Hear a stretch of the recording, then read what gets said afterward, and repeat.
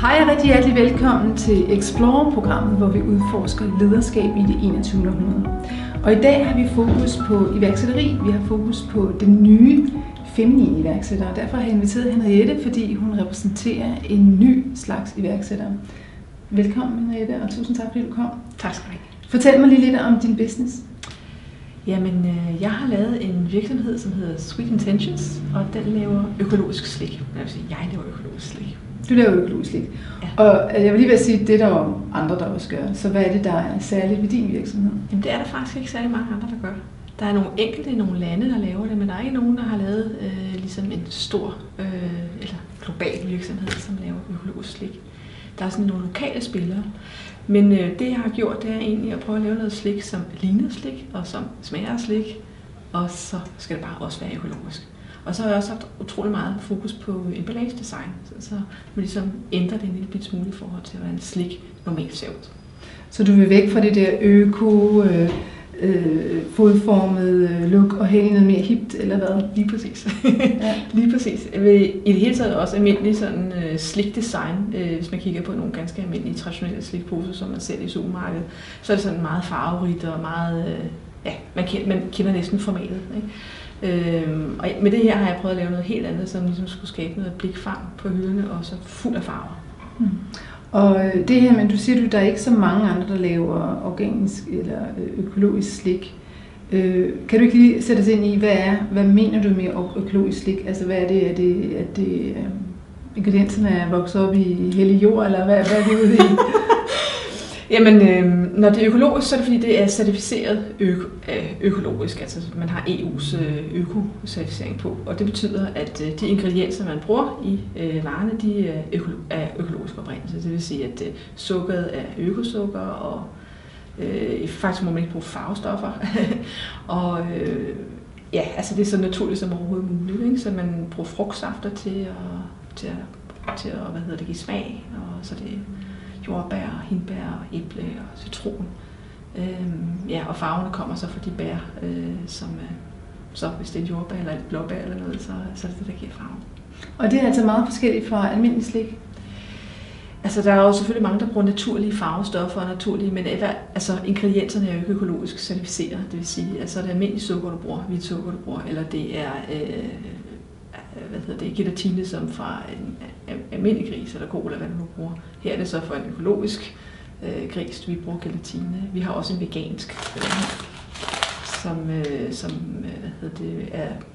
hvor man stimulerer det med pektin, sådan det.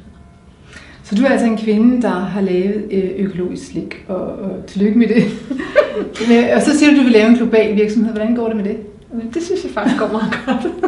Fordi altså man kan sige, organisk slik og sådan, det er sådan et hyggeligt projekt, og det er jo også... Jamen, det startede det også med at være. Det er jo fint, hvis vi ikke skal have farvestoffer og sådan noget, altså med al respekt.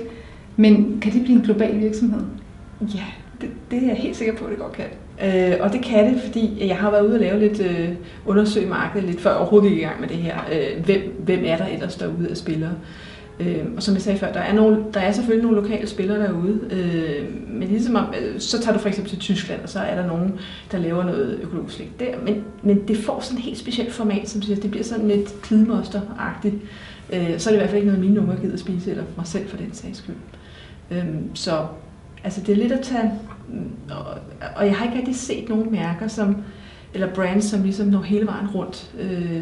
Vi har nogle store traditionelle slikmærker, som når bredt ud globalt, men jeg har ikke set nogen, der laver økologi, der gør det samme. Og når jeg spørger, hvordan det går med at blive global, altså har du så solgt det i Danmark? Altså Jeg startede i Danmark, men jeg rykkede rigtig meget hurtigt videre. Så kom Sverige, og jeg har fået til Norge, og jeg tror jeg faktisk, jeg har 13 eller 14 markeder nu, og flere, der kommer til. Og det kan man sige, og jeg er sådan en enmands her, det er jo mig, der laver det hele. Og det er jo ikke fordi, at jeg er knusende dygtig til at sælge, det er faktisk fordi, der er en efterspørgsel derude. Jeg har lige mange europæiske lande, i England, og nu er lige startet i Australien, og Hongkong, og Sydkorea har jeg lige fået en forespørgsel fra os. Så nogle gange, så må man jo lige selv sådan ligesom stoppe op og se, kan jeg overhovedet kan jeg overhovedet håndtere det her selv, og nu skal der snart nogle flere kræfter til, så jeg ligesom kan komme op i det næste gear. Fordi du oplever faktisk, at flere og flere henvender sig til dig. Altså er det ligesom noget, hvor du selv skal sådan overtale folk til at tage det, eller hvordan kommer du ud i alle de der lande? Er det folk, der ligesom selv henvender sig interesseret, eller hvordan? I starten tog jeg på internationale messer og gik ud den vej. Rigtig meget i Tyskland, der er mange fødevaremesser i Tyskland, så der startede jeg. Og der fik jeg de første kontakter. Og så ligesom om, at når det ligger nogle steder, når du får det til Whole Foods i England, så er det ligesom, at tingene kører lidt af sig selv. Og det samme med, jeg har fået nogle rigtig hippe butikker i Frankrig, noget der hedder Colette i Paris. Og når folk så igen ser det på hylderne der, så kører menageriet. Og jeg har været haft rigtig meget fokus på at placere det de rigtige steder. Det vil sige, så jeg vidste, at godt, når man ikke er et stort brand, så må man ligesom placere det nogle steder, hvor man så bliver lidt hip, eller der er nogle andre, der kigger efter, hvad har man der, og så får du den vej. Så det er, så det er måske mere PR, man bruger placeringen til, end det er til at sælge varen i virkeligheden. Mm. Og jeg har hørt dig sige, at for nyligt fik du henvendelser fra USA. Ja. Og 2 andre lande. Hvem var det? Jamen jeg har fået, jeg kan snart ikke huske det faktisk, men Kina. USA, ja, Kina. Nå, ja, men dem har jeg. Hvem kan huske, at man har fået henvendelser fra Kina? Jamen, det kan jeg særlig godt, men det er bare lige sådan noget som Kina, der har man jo ikke nogen handelsaftaler imellem. Så hver gang man åbner et marked, så skal man bare være enormt opmærksom på alle de regler, der er. Ja. Og hvad kravene er, og kan jeg overhovedet håndtere dem, sådan som situationen er lige nu. Det samme i USA, der er nogle fødevareregler. Ikke? Man skal jo sætte sig ind i fødevarereglerne for hver marked, man starter i. Og EU er jo altså bare nemmere, når vi ligesom har åbnet markedet, som vi har. Ikke? Men dybest set kunne du brede dig til alle de der markeder? Jeg kunne sagtens brede mig, og jeg har masser af kapacitet til at producere, fordi jeg har fundet en samarbejdspartner, som hjælper mig med at producere,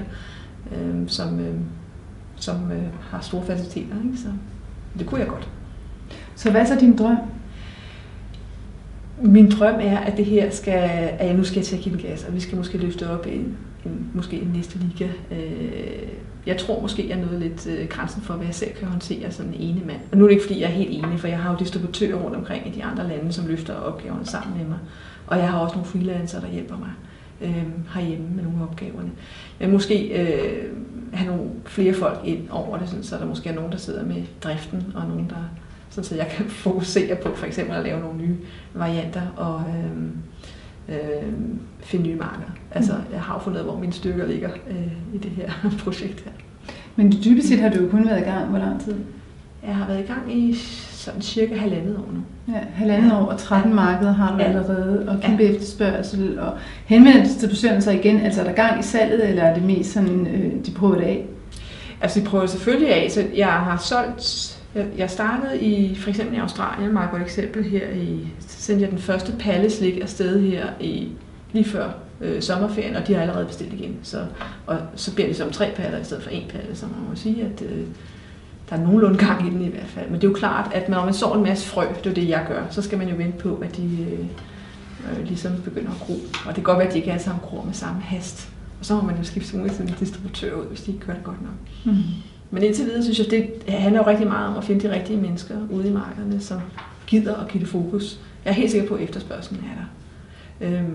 Jeg bruger rigtig meget sociale medier også til at ligesom, komme ud med budskabet, og der kan jeg jo se, at jeg får en del respons den vej igennem. Mm. Jeg synes, historien om, hvordan du startede, det er ret smuk og kan måske også inspirere nogle andre. Hvorfor gav du dig i kast med, at du havde sådan en kæmpe stilling i en dansk bank, og du kunne bare have døde der, men hvorfor giver du dig til at lave økologisk slik med det? Ja, hvorfor gør jeg det? Ja, for jeg har jo jeg har jo arbejdet i den kooperative verden i mange, mange år, ikke? Så det er jo sådan helt, det er lidt af et spring, det her, at lave økologisk slik. Men det startede med, at det faktisk var et produkt, jeg selv manglede på hylderne. Jeg har en dreng, som har ADHD, og vi begyndte faktisk at spise økologisk i stedet for almindelig mad, kan man sige. Og fordi det er i hvert fald vores erfaring, at det har en indvirkning på hans måde at agere på i verden. Og jeg kunne simpelthen ikke finde noget økoslik, som han gad at sætte tænderne i. Og så tænkte jeg bare, en anden ting, så begyndte jeg også ligesom at kigge på, hvad der sker, når folk handler ind nede i supermarkedet. Så kommer jeg ned, Så prøver man økologiske varer ned i sin indkøbskurv, og så ryger man over til slikafdelingen, og så tager man hovedet under armen, og så fylder man alt muligt andet crap i den. Det er meget mystisk. Så jeg tænkte bare, det må man da kunne lave det der. Ikke? Og så startede jeg på den måde med at prøve at finde ud af, kan man lave slik. Jeg tog et kursus i at lave vingummier, for ligesom at vide, hvad er processen, når man skal sætte sådan noget sammen. Og så begyndte jeg ellers at lede efter nogen, der kunne hjælpe mig med at producere det her, som jeg skulle lave. Og så 1,5 år senere, du altså i 13 lande, og kunne være i flere, hvis du magtede det dybest set. Ja, jeg har bare kun 2. Du har bare kun 2 hænder. Ja.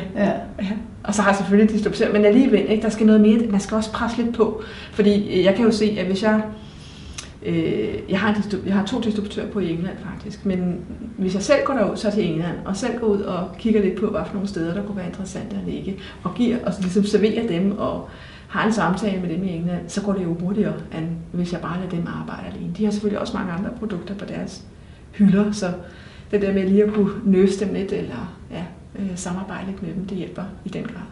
Så du er faktisk ramt af succes? Altså, det er jo sådan set dit problem, ikke? Fordi det er faktisk vokset så hurtigt. Jo. Selvom du siger, at du har været villig til, eller det går langsomt, så er det faktisk vokset så hurtigt, så du faktisk er virkelig nødt til at have mere kapacitet nu. Ja, eller også skal jeg ligesom sige, nu slapper jeg lige af med nogle af de andre markeder, ikke? Og nu skal jeg lige fokusere lidt, eller prøve lige at... Men det kan jeg ikke rigtig se nogen grund til lige nu, fordi jeg har jo distributører på i de her... For eksempel i Frankrig, jeg har jo nogen på, der løfter opgaven, så er der i princippet ikke nogen grund til, at jeg ikke lader dem, de ligesom tager opgaven. Det eneste, jeg skal gøre, det er, at jeg skal supportere dem undervejs, ikke? Og hjælpe dem og støtte dem, og selvfølgelig give dem gode idéer, fordi det er jo... men det ville så være rart, hvis der var flere end mig, kan man sige, til at gøre det. Ja, udover freelancer og sådan noget. Ja. Må jeg spørge, om du føler dig som en usædvanlig iværksætter, eller tænker du over, om du er en feminin iværksætter, eller om du gør tingene på en maskulin måde? Altså det er ligesom sådan, er du sådan bevidst om at gøre tingene på en bestemt måde, eller har du bare kastet dig ud i det, og ligesom have en plan for, hvordan det vil ledes? Altså jeg har jo ikke nogen, jeg tror jeg gør lidt anderledes. Jeg gør det i hvert fald ikke på samme måde, som jeg er vant til, altså jeg arbejder ikke på samme måde, som jeg er vant til, da jeg arbejdede i den korporatverden. Min sidste arbejdsplads, det var Nordea. Så det er jo ikke samme proces, og det er ikke samme metode, jeg bruger i dag. Jeg tror også, jeg var lidt træt af at skrive PowerPoints og Excel-ark, så sådan nogle ting, som man gør det. Så nu tror jeg arbejder meget mere på min mavefornemmelse. Og intuition, eller hvad man nu kan kalde det. Jeg har nogle idéer om, hvad jeg tror, at jeg ved, hvor jeg vil hen, og jeg behøver heldigvis ikke at lave en PowerPoint til at overbevise nogle andre om det. Og så arbejder jeg egentlig bare ret målrettet den vej. Og så synes jeg, fordi jeg er mig selv, at jeg arbejder meget mere fleksibelt nu, ikke, end jeg gjorde før. Jeg tror, at det helt store forskel det er det her med mavefornemmelsen. Altså, at få lov til at give den gas med den. Ja, det tror jeg. Ja. Når du ser på nogle af de mandlige iværksættere, som er dine kolleger dybest set, er du så inspireret af dem og tænker, sådan vil jeg også gøre, jeg vil også vækste i det tempo og på den måde, som de har gjort, eller har du en lyst til at gøre tingene på en anden måde end dem? Altså det er bare interessant at finde ud af, er der en måde at være maskulin iværksætter og feminin, eller er der bare ikke nogen forskel? Jeg hørte et foredrag, hvor der var en af de her top-iværksættere, der stillede sig op og snakkede om, at man skal være villig til at arbejde 80 timer om ugen,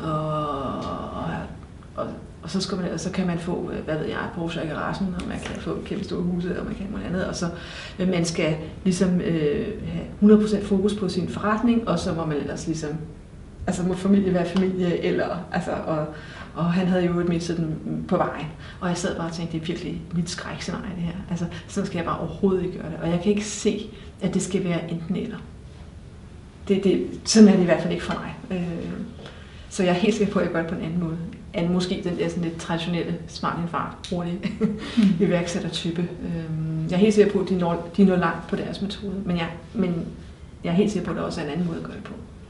Og det er så den, du udfordrer? Som jeg gør nu. Ja. Så du tager dig tid til din familie og den slags ting undervejs? Ja, det gør jeg. Det gør jeg den grad. Og det er jo ikke, fordi jeg ikke arbejder. Jeg arbejder rigtig, rigtig meget. Jeg arbejder også meget mere, end jeg gjorde før. Men jeg gør det nok på en anden måde end før. Så jeg henter børn om 4 fra skole og alle de her ting her. Så, og har nogle stille og rolige morgener og sådan noget. Selvfølgelig er der nogle hektiske perioder. Det er klart, hvis jeg skal på en messe, eller jeg skal et eller andet, så har jeg vinende travlt. Ikke? Eller sidste uge var der modemesse, hvor jeg havde involveret mig i 10.000 ting. Så har jeg selvfølgelig rigtig travlt. Men så i det store hele, så synes jeg egentlig, at jeg prøver at passe på, så det hele ligesom hænger sammen. Man kan sige, at det du har gjort er jo egentlig også, som jeg ser det feminine på den måde, at du har aktiveret en hel masse distributører, så du har faktisk et stort netværk, der hjælper dig. Ja. Og derved sker der en masse ting, selvom du ikke personligt skal gøre det. Og det var det, der var hele ideen. Ja. Så det er en netværksvirksomhed dybest set? Ja, det kan man godt sige. Ja. Så jeg har det gælder jo om at skabe en god relation til de der folk, man har rundt omkring. Jeg har en fantastisk distributør i Japan. Ikke? Og jeg husker lige, da hun startede, så var hun sådan lidt, for hun var faktisk også en startup. Hun var lidt nervøs fordi der kom nogle andre ind forbi og sagde, jamen altså, jeg kunne godt tænke mig en bid af kagen. Jeg var sådan lidt, nej, vi fokuserer på hende, fordi vi ser verden på lidt samme måde. Ikke? Og på den måde har jeg jo bygget en rigtig god relation op til hende. Og så ved jeg jo, at hvis jeg støtter hende, så gør hun jo også sit arbejde. Jeg ved, hun nok skal få det op og køre derude. Ikke? Så ja, så kan jeg jo lidt så slappe det ind. Ikke? Så det er tillidsbaseret, det er netværksorienteret, og du bruger din mavefornemmelse, og du vil gerne have helhed. Ja, det vil jeg gerne. Så det er de 4 ting, som jeg ser er ret feminine som tilgang til tingene. Ja, det er klart, at jeg også har en vis... jeg er sådan en lidt ildsjælagtig. Altså jeg kører lidt med 100 km/t nogle gange, når jeg er på. Sådan er det jo også. Ikke? Så det er ikke sådan kun blødt, kan man sige. Nej, det kan det heller ikke være. Nej, det kan man skal have noget til at ske. Ja. Men det er bare interessant, synes jeg, for os andre kvindelige iværksættere, at opleve en, der har mod til at insistere på, at der også skal være helhed. Hvad kunne du ønske, sådan, hvis du ligesom skulle tale på vegne af kvindelige iværksættere i Danmark? Har du så nogle ønsker til staten, til andre iværksættere, til de mandlige iværksættere? Har du et eller andet sådan på hjerte i forhold til, hvad du kunne tænke dig? Hvordan kunne vi fremme kvindelige iværksættere her i Danmark? Er der noget, vi kunne gøre som samfund for at støtte de kvindelige iværksættere mere? Altså, jeg tænker jo faktisk nogle netværk, som du også repræsenterer, en rigtig, rigtig god idé. Fordi man sidder lidt derhjemme og er måske en lille smule ensom og tænker, altså, også for mig, jeg vidste jo overhovedet ikke, hvad det var, jeg havde kastet mig ud i. Så det er rigtig, rigtig rart at spørge om hjælp rundt omkring og have et netværk. Altså, jeg tror, at noget af det, jeg har gjort, som har gjort, at jeg er kommet så langt, som jeg har, det er, at jeg har spurgt om hjælp. Jeg har spurgt rigtig, rigtig meget om hjælp. Altså, også for folk, jeg overhovedet ikke kendte. Så jeg skriver til dem, eller ringer til dem og spørger, hallo, må jeg invitere mig selv på en kop te? Og apropos te, så var det faktisk... Perks te havde jeg fået nys om, var store i Japan, og jeg ville gerne til Japan. Så jeg kontaktede ham til Kirsten, og spurgte, om jeg ikke bare måtte komme over forbi til en kop te og snakke med ham om Japan. Ikke? Og den måde har jeg faktisk gjort det rigtig meget. Altså simpelthen spurgt om hjælp for folk, jeg ikke kender overhovedet, men som jeg vidste sad med noget viden, som jeg godt kunne tænke sig. Og det er jo lidt det der, man sidder med en kæmpe... Altså en masse opgaver, og hvordan spiser med elefant, så må man bare gå i gang af små bidder. Men jeg tror, at de her netværk, hvis man kunne hjælpe hinanden noget mere, så tror jeg, det ville være super. Og så, altså, jeg tror nok, at kvindelige, eller det jeg selv blev ramt af, det var nok det der med, at man tør, og man ligesom har selvtilliden til at overhovedet kaste sig ud i det. Ikke? Så det er ligesom den første hurdle, overhovedet at komme i gang. Og måske et eller andet sted, hvor man kunne dele sine idéer, og ligesom få idéerne til at spire og komme ud over den første hurdle med at komme i gang. Det tror jeg nok, der er masser af kvinder, der har super mange gode idéer. Men måske tænker de ikke så globalt og så stort fra starten af. Altså jeg har tænkt stort fra starten af. Jeg har bare tænkt Danmark. Altså selvfølgelig skal jeg til Danmark, men jeg ser det slet ikke som primært det er et blandt mange markeder, ikke? Mm. Og hvad angår investeringer, så der hører man jo tit, at kvinder har svære ved at få investeringer, at folk til at investere i deres virksomhed, mænd har. Er det noget, du har oplevet, eller har det været et issue for dig? Nej, det har ikke været et issue for mig. Nej. Men Men nu står jeg og vil jo gerne have noget investering igen, ikke? Fordi jeg fik noget opstartsinvestering, og jeg havde jo bare en idé dengang. Jeg kom egentlig bare på mit ansigt og sagde, prøv lige at høre, jeg har en god idé. Er der nogen, der vil hjælpe mig her? Ikke? Og det var der så. Og det har jeg ikke set som et... det var ikke et problem, at jeg ikke... Det har ikke været et problem for dig med investering, men det er jo meget godt at høre, at det ikke har været et problem for dig. Det hører man jo meget om. I hvert fald i opstart. Nu ved jeg ikke, om det bliver her i anden omgang. Ja. Der er jo ikke gået i gang endnu, men der er ingen tvivl om, at jeg bliver nødt til, og hvis det her skal løftes, så bliver jeg nødt til at søge nogle partnere, ikke? For at komme op i næste liga. Jo, men der er det så, altså jeg også synes, at du skiller dig ud ved, at du stiller jo også krav til dine mulige investorer. Altså du er jo ikke sådan en, der ligesom bare siger, bare der er nogen, der gider investere i, men du vil jo ligesom gerne have, at det er nogen investorer, der har ligesom en filosofi, du kan gå ind for. Ikke? Helt klart. Vi er nødt til at se verden på samme måde. Ja. Og det er jo ikke, altså jeg kan jo ikke samarbejde med nogen, der kun kigger på bundlinje for eksempel. Altså plus at jeg har sådan lidt, altså hvad er det man skal måle på? Jeg måler ikke kun på bundlinje, jeg måler også på, hvor sjovt jeg har det. Altså det skal være lidt legende, og det skal være lidt sjovt. Så tror jeg helt klart, man når længere. Så der skal man jo også være enig, når man finder nogen, man skal samarbejde med. Har du noget råd til andre kvindelige iværksættere, der har en god idé? Jeg synes bare, at jeg kaster sig ud i det. Just do it. Du siger det som like, just do it. Ja, just do it. Ikke? Og så spørg om hjælp, ikke? Undervejs. Det er i hvert fald det, der gjorde det for mig. Ja. Fantastisk. Tusind tak, og held og lykke med det. Og jeg har selv smagt slik, og det er fantastisk. Så jeg er ikke så godt, du har stillet så mange foran mig, men godt for de kunder, der kan købe det. Så held og lykke med det. Tak skal du have.